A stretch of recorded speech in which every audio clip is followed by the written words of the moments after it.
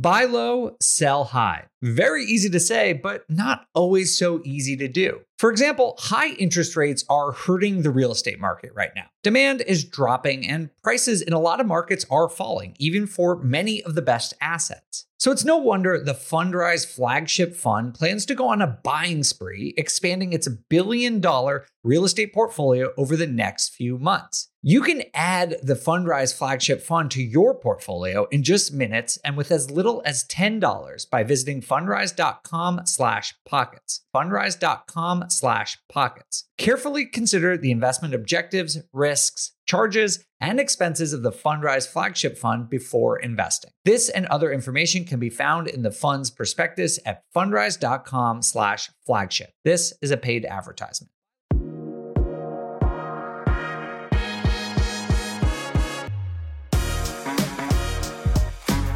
Hey, what's up, everyone? Welcome to On the Market. I'm your host, Dave Meyer, joined by Henry Washington. Henry, how are you, man? What's up, bud? Good to be here. Yeah, we haven't done one of these together in quite a while. I know. I missed you. I know. Me too. We always have all those other weirdos here. It's finally just you and me again. How's business these days? Business is booming, man. It's crazy. We've got tons of deals happening all at the same time. I can't keep up with them all. I guess those are all good problems to have. Yeah, man. That's awesome. Well, hopefully you learned something during the interview we had today. I saw you paying extra close attention to this one. For everyone listening, we have Daren Blomquist on, who comes from auction.com and has some really unique information, advice, tips, specific markets to look at, all having to do with foreclosures and distressed properties.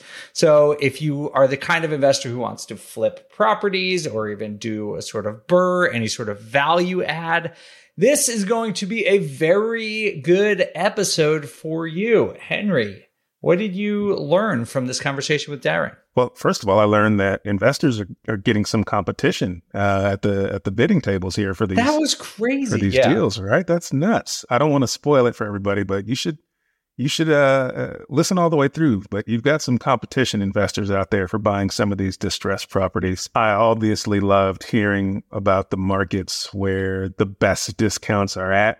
So if you really try to understand what are some of these good markets to get good discounts, then make sure you listen through. But it's also just a lot of great market knowledge. And when you guys compare some of the state and local laws and how they compare to what's going on a larger scale. And if you are thinking about, hey, I want to do a BRRRR or a fix and flip this year, but I'm not quite sure where the market is going. Well, this is going to give you a great place to understand how to go find and buy those.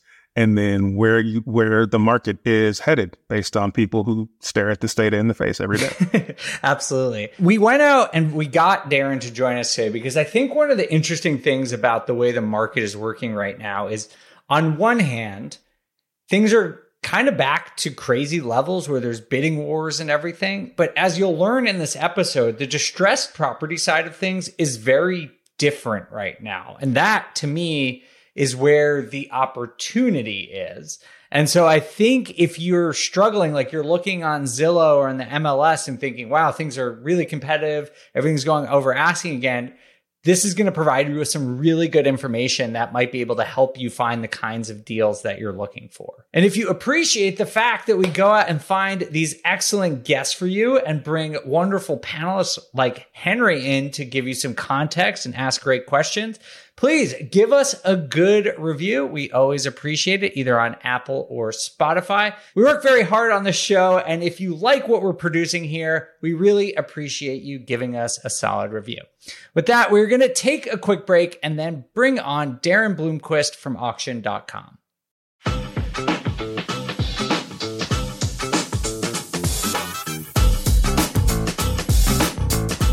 Daren Blomquist, welcome to On the Market. Thanks for joining us. Good to be here. Thanks for inviting me. So you were a guest on the Bigger Pockets Real Estate Show, but in case our audience didn't listen to that, can you just introduce yourself, please, and tell us a little bit about what you do at auction.com? Sure. My name is Daren Blomquist. I'm Vice President of Market Economics at auction.com, which is actually a really fun job. I get to look at the market trends. And also, we have a lot of data, and we'll probably get to that later, but a lot of data internally in auction.com that I get to look at to interpret what's going on in the market and what our buyers and sellers are saying about the market. I mean, we really have an amazing platform to look in real time what's happening, to get real time data about what's happening in terms of buying and selling properties on our platform. So I get to interpret that and spread that message out for both our buyers, who probably are more going to be the listeners to this podcast, people who are real estate investors buying properties on auction.com and other places, of course, too.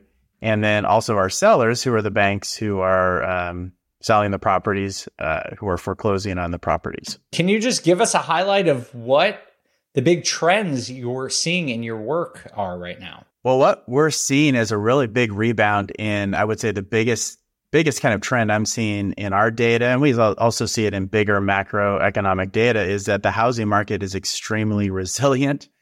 And our buyers, there's been a rebound in demand from our buyers very strongly in the first half of 2023. In the second half of 2022, we saw a big pullback. Our buyers said, "Oh, this market is scary.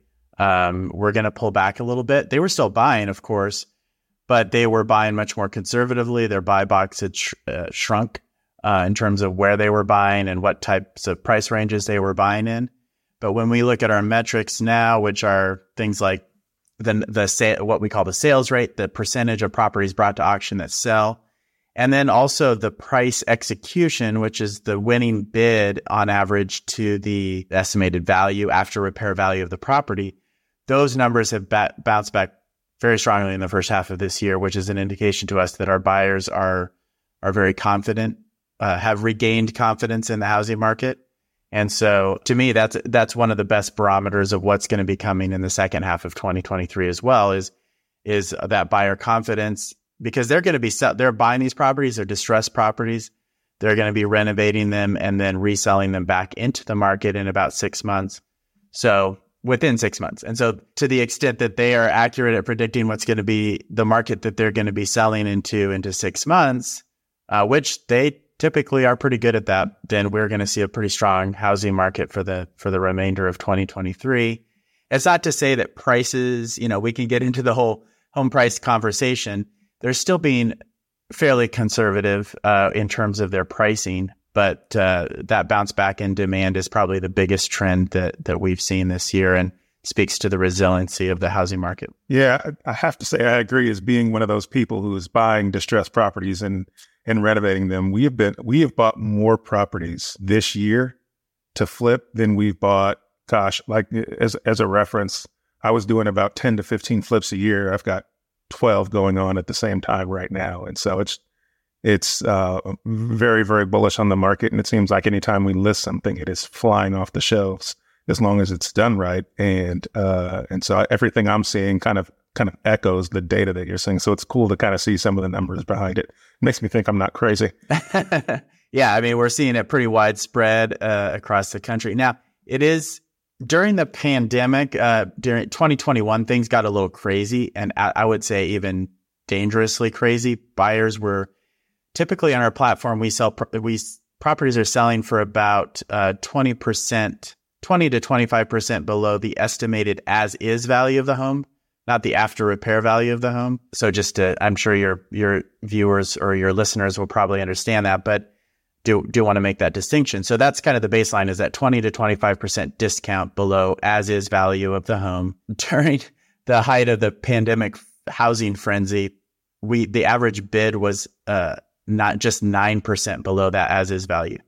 So our buyers were not building in a very big cushion. Now it's back to that 20 to 25% discount cushion, but they're buying a lot more. So kind of to your point, Henry, is we're seeing more buying activity, but still more conservative on the purchase price, the acquisition price, than they were during the height of the pandemic. And to credit where credit is due, I guess, our sellers, the banks are listening to the market. They realize that the mortgage rate spike last year affected the market and affected buyers. And so they have also adjusted their pricing, not as quickly as we would have liked or our buyers would have liked, but they have adjusted pricing lower. And so the average, what we call the credit bid, which is the minimum amount that they'll accept to sell the property, or reservation price, you can call it as well, that has come down as well. So that is helping to spur this resurgence in purchase activity. And yeah, I talked to a lot of buyers individually to kind of understand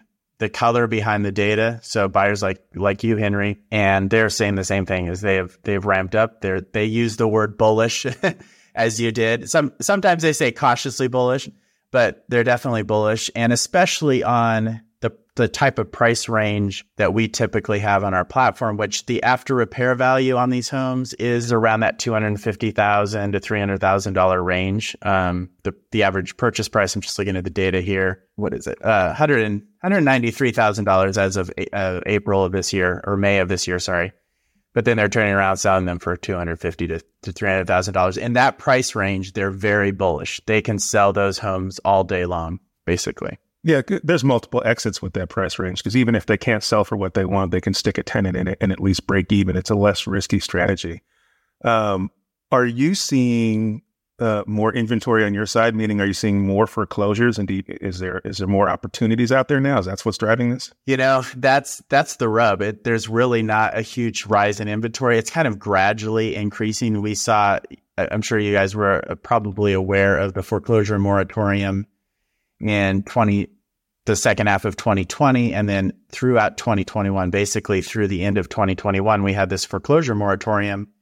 It didn't stop every single foreclosure, but it stopped the vast majority of foreclosures on government-backed loans, basically FHA, FHFA, which is Fannie Mae and Freddie Mac. Starting in January of 2022, we've seen this gradual rise in foreclosure inventory, but its emphasis is on the gradual. And so we're at now on our platform, which accounts for about half of all foreclosures nationwide, we're at just shy of 50% of 2019 levels. So we've come back, but we're still 50% below where we were in 2019, which 2019 was not a huge year for foreclosures. It was just kind of a normal, healthy housing market type of year. And so that's what we're seeing nationwide now. In some states, we are seeing the inventory come back more quickly. Places like Indiana actually sticks out, is at 124% of 2019 levels. So they've actually exceeded 2019 levels. Oklahoma is at 155%, and this is as of the first quarter. Actually, Colorado surprises people at 97% of pre-pandemic levels.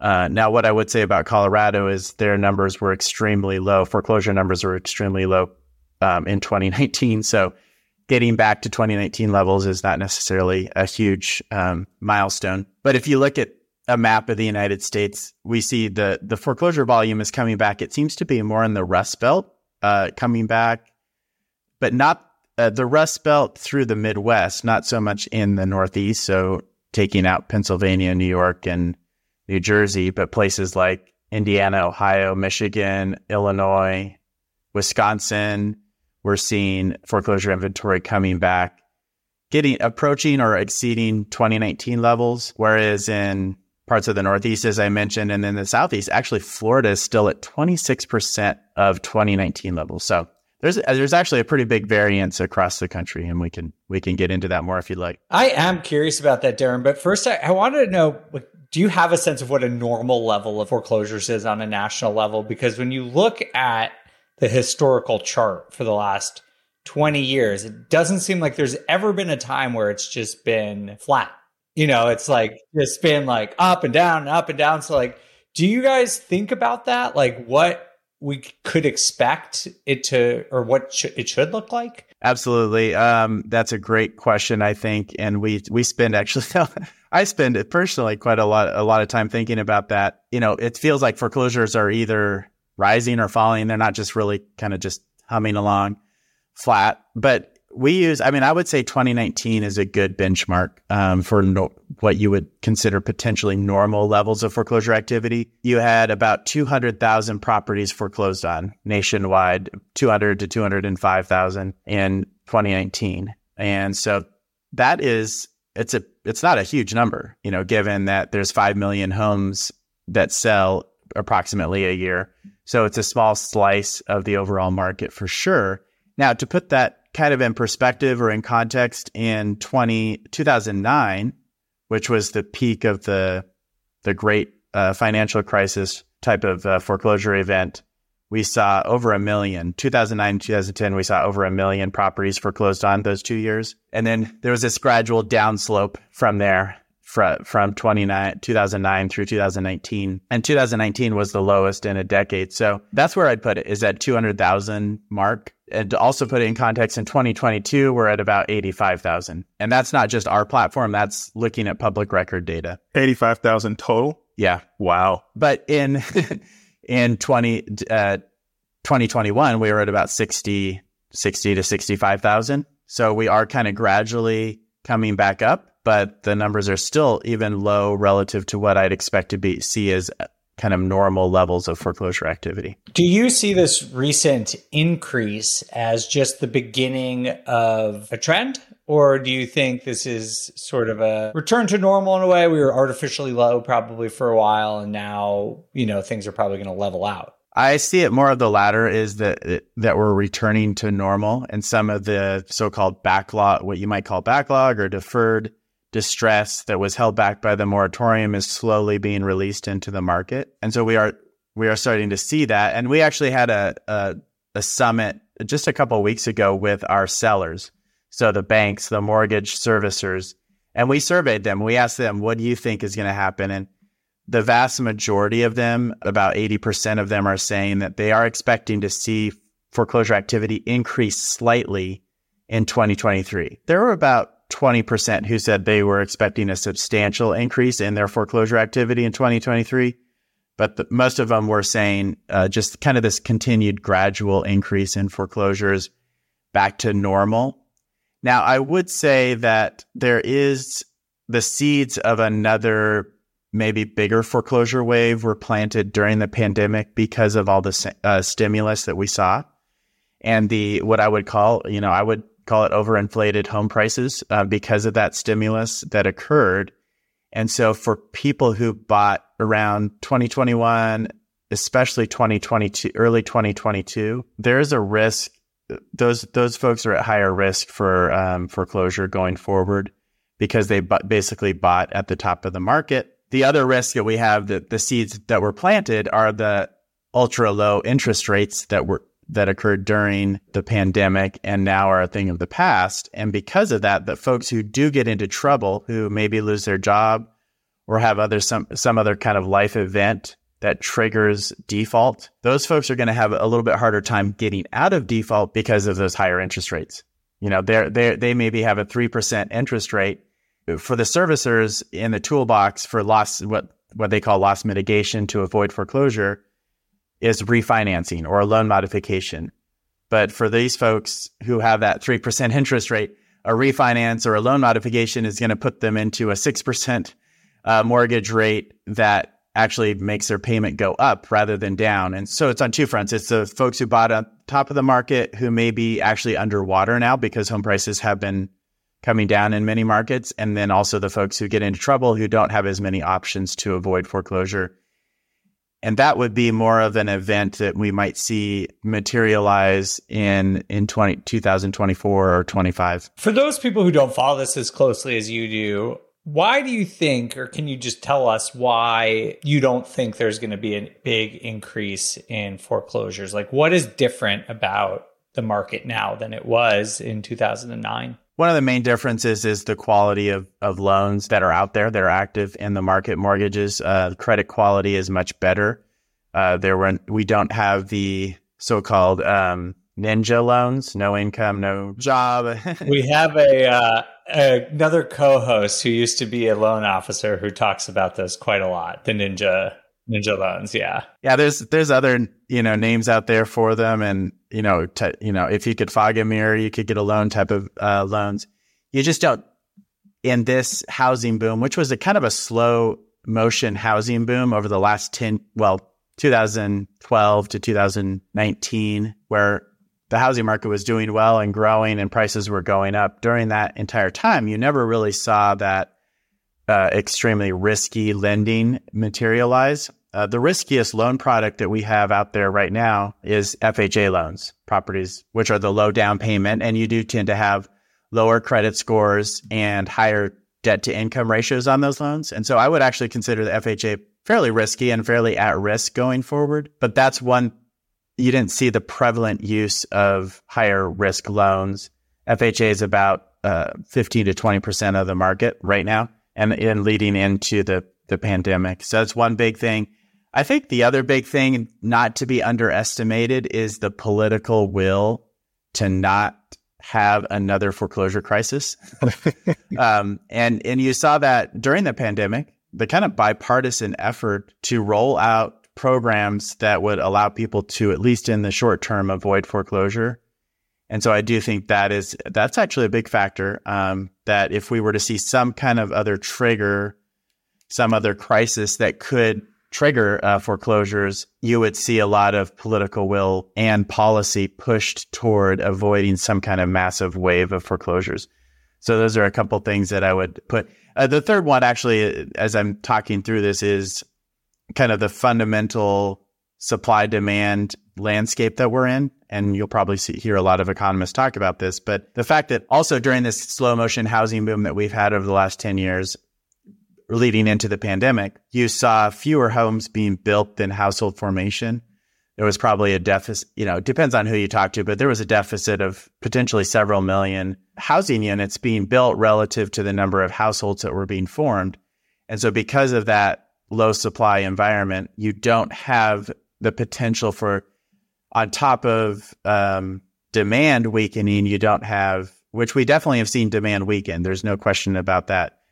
Demand from buyers weakened, especially over the last year. But you don't have layered on top of that an overhang of supply that's coming into the market at the same time. And so that combination is also helping to prevent us thinking that there will be a huge uptick in foreclosures, at least in the short term. So one question I have that I'm sure a lot of newer investors have as well is, where or what parts of the country are you seeing the deepest discounted properties?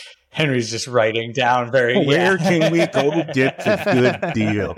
Actually, I should have had this ready, but or take your time. I'll just get my pen and paper ready. Actually, if you go to auction.com/in the news, we have a lot of data on that, and even like heat maps, that sort of thing, that show you where some of the bigger discounts are. But as a level set, I think what I was mentioning before is the nationwide, what I put at the discount is 20%, as of May of this year, 21% below as is value. That's going to be more like 40% below after repair value, maybe a little bit more. So that's that's your level set there. And then give me 1 second here. Henry's looking for zip codes. He's looking for specific addresses. Yeah. You could just send some direct leads right over to me. However you have to do this. If you've got names and phone numbers, even better. Daren's like, I like my job. Yeah, that's right. No, I mean, you can go on and you can find that we try to be transparent on the platform of where you can get those discounts. But, one key piece is, this isn't so much of as a specific geography as a type of geography. Is the rural geographies are where you're going to find the deeper discounts, at least on our platform. And we do have a lot of buyers who actually specifically focus on rural areas in any part of the country, because that's a lot of times where you can find those deeper discounts. So I actually was talking to a buyer recently who is focusing in on Peoria, Illinois, because that's where they've just found a lot of properties at a discounted price. And so that's one piece of it. And then generally speaking, it does coincide with where we're seeing some of the supply come back. The Rust Belt areas of the country is where you're going to tend to see some deeper discounts. And part of that has to do with the age and the condition of the properties that you're going to find in there. Places like Dayton, Ohio, other parts of Ohio, we do tend to see some really good discounts. I'm just looking here. I'm pulling up my list of where we're seeing some of the biggest discounts. Yeah, Bloomington, Illinois comes up. So that's not quite Peoria, but as the biggest discount below after repair value. And this is as of the first quarter of 2023. Is that 1-0 or 2? Unlike Blomquist, it's 2 O's. It's Bloomington. Actually, Manhattan, but not Manhattan, New York, Manhattan, Kansas. Oh, yeah. The Little Apple. I actually grew up in Kansas, so somewhat familiar with that, where Kansas State University is located. Johnson City, Tennessee. So these are not obviously huge markets. Asheville, actually, North Carolina, which is a little bit of a surprise to me. Oh, that's a great market. Because that tends to be a very hot market as far as I know. And then you have, when you get into a little bit bigger markets, Detroit. And so all the ones that I mentioned so far, the average discount below that as is value is actually 40% or more. Nationwide, we're talking about that 21% discount. These markets, all you have a discount of 40% plus below as is value. And again, that may have some to do with the older properties that you would find in these markets and the condition of those properties. But yeah, Detroit's in there. Davenport, again, that's in the Quad Cities area of Illinois. So I could keep going. Peoria is in there, but it's at about a 30% discount. I don't want to give too much away, but. Well, I'm curious, Henry, I was curious for you, like, is that 40% discount what you're looking for? Like what gets you out the door? Yep. So typically, the general rule of thumb is a 30% discount, and then you subtract your repairs from that. So that'll sometimes put you right around 40%. So that's a solid percentage. So, and that's off of ARV, right? So that's exactly where I'm looking to be. And I'm talking, I keep on making the distinction, but this is off of as is value. The discount's going to be bigger off of after repair value. But the as is value is what the bank tells us they think the property is worth, even in its current condition. Now, there's limitations to that because there's usually no interior inspection of the property. So that's a huge limitation. So yeah, there's tons of opportunity for folks out there. There's a lot of risk with buying a foreclosure, especially on the courthouse steps. I don't know if you've ever done that, Henry, but I've tried and failed. I went to the courthouse auction. I've been probably 4 or 5 times. And I had my number that I wouldn't go over, and it's gone over every single time. Well, you got to be disciplined. Good for you. Yeah, that is good for you. And I was just talking to a buyer in kind of the northwest suburbs of Atlanta, pretty far out. You'd almost consider it rural areas of Atlanta there, or outside of Atlanta. And he said he's seen this, what I was talking about in the data, this resurgence in demand that we're seeing in the data. He's seeing it on the courthouse steps. He's bought quite a few in the courthouse steps. And he said, there's bidders coming back now in 2023 that I've never seen before. And he's been doing this for 25 years. And so people are coming out of the woodwork. And so it's competitive bidding, which is good for our sellers, but maybe not always as good for on the buyer side of things. Because if you're staying disciplined as Henry is, you may end up getting outbid by someone else.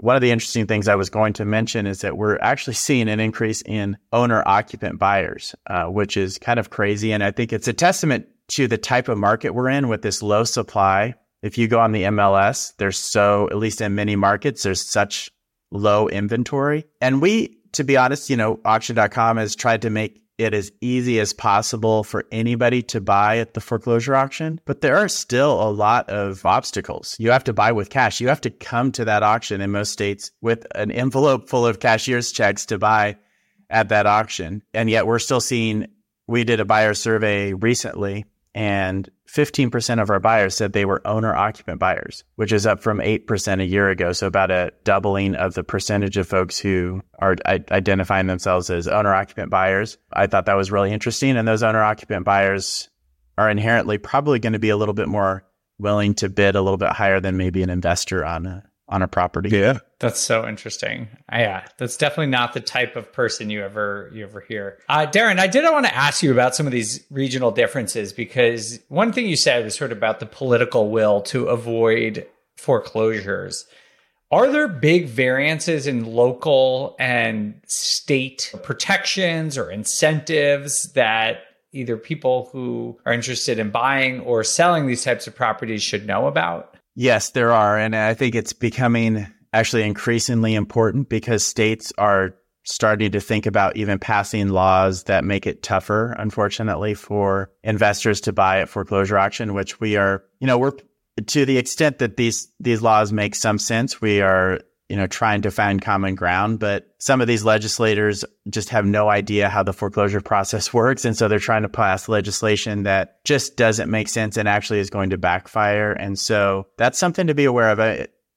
probably not surprising, California is on the forefront of some of this legislation. There was actually a law passed in California a couple of years ago that it's called an outbid period. So after the foreclosure auction occurs, so let's say you're an investor like Henry, you go to the auction, you're the highest bidder. There's a 45-day period after the end of the auction where a nonprofit or owner-occupant buyer, speaking of owner-occupant buyers, can come back in and bid $1 over what your highest bid was at the auction as an investor, and they can outbid you.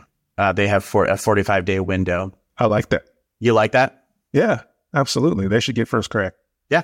So, and actually, yeah, we saw, there were some other laws in California that were proposed that were actually could have been very harmful, not only to the market, but I think to even the previous distressed homeowners of the property that did not get passed. But that one was actually somewhat reasonable. It did have some loopholes. The first year that passed, we saw nonprofits coming in who were just basically nonprofits in name only, who were buying properties and taking advantage of that. And California has since closed that loophole, which is a good thing. The vast majority of those properties that we're seeing getting outbid are actually owner occupants rather than nonprofits now. So that's actually a good thing, I think, as Henry said. But it's an additional risk if you are buying at the foreclosure auction in California. You just have to realize that your money's going to be tied up for 45 days before you want to start rehab on that property, because if someone outbids you during that 45-day period, you're no longer going to own that property. So that's one thing to be aware of, an important law that's passed.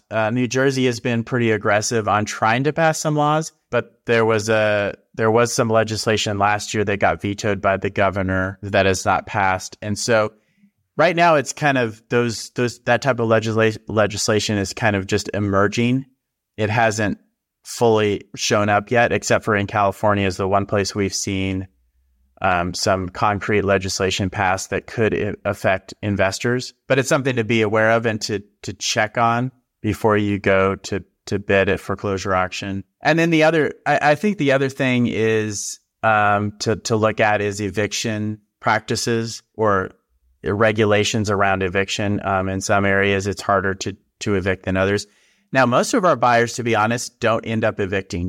Henry, I would love to get your perspective on this, but when they're buying occupied properties, which about half the properties on our platform end up being occupied, they do have to deal with the current occupant, which is another reason it surprises me that more owner occupants are buying on our platform. But anyway, you have to deal with that current occupant. Eviction is a last resort for most of our buyers. Most of them can offer what we call a graceful exit to these homeowners, offer them relocation costs, even lease back to them, which is not an uncommon practice for our buyers, lease back the property to the current occupant. But it is important to have that stick of eviction to go along with those carrots of relocation costs. And so if you're in a market like, say, Cook County, Illinois is notorious for this, it's going to take, potentially 12 to 18 months to evict somebody. If you have to go to that point, that's going to tie up your money for a longer period of time before you can actually start rehab on that property. So that's another important kind of local jurisdictional type of thing that you want it to be looking out for as an investor when you're buying these properties. Where there's an obstacle, there's always opportunity. And we have buyers in Cook County, Illinois, who know how to navigate that eviction process and can bake it into their numbers. And so when they're buying a property, they're baking in that 12 to 18 months that it might take. So it's possible. It's just something to factor into your numbers as you're figuring out what you're going to buy and how much you're going to bid. You're absolutely right. That's exactly what we do. So if I know I'm buying something that has a tenant in place, I am planning to have a longer holding period. It's also dependent on what that lease is, because in my state, I have to honor whatever lease is in place. So if there is a lease in place, at least I'll know how long that it's going to last for. And if there's not, then here we only have to give like a 4-day notice, but we technically have to give them a 30-day notice. And we do all of the things that you've mentioned. We've moved people, paid for people to move. We've paid people. We've let people stay. Matter of fact, I bought a house a year ago that I planned to flip, and the tenants that were in the house loved it so much and they took care of it. I didn't have the heart to put them out. And so we just made it a rental for a year until they've moved. And so now we're going to flip it. So we've done all those.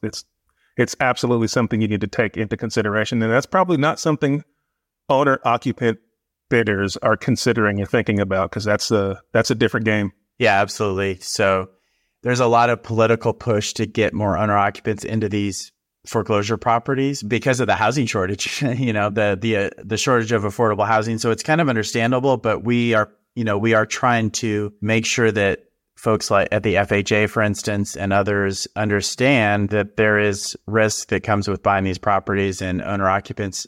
We want to make sure we're not getting an owner occupant buyer in over their head and into a situation where they're actually just going to end up losing the property themselves. But that's really interesting. I mean, most of our buyers, Henry, are like you. When we survey them, they don't want to go to the eviction route. That is not good for them.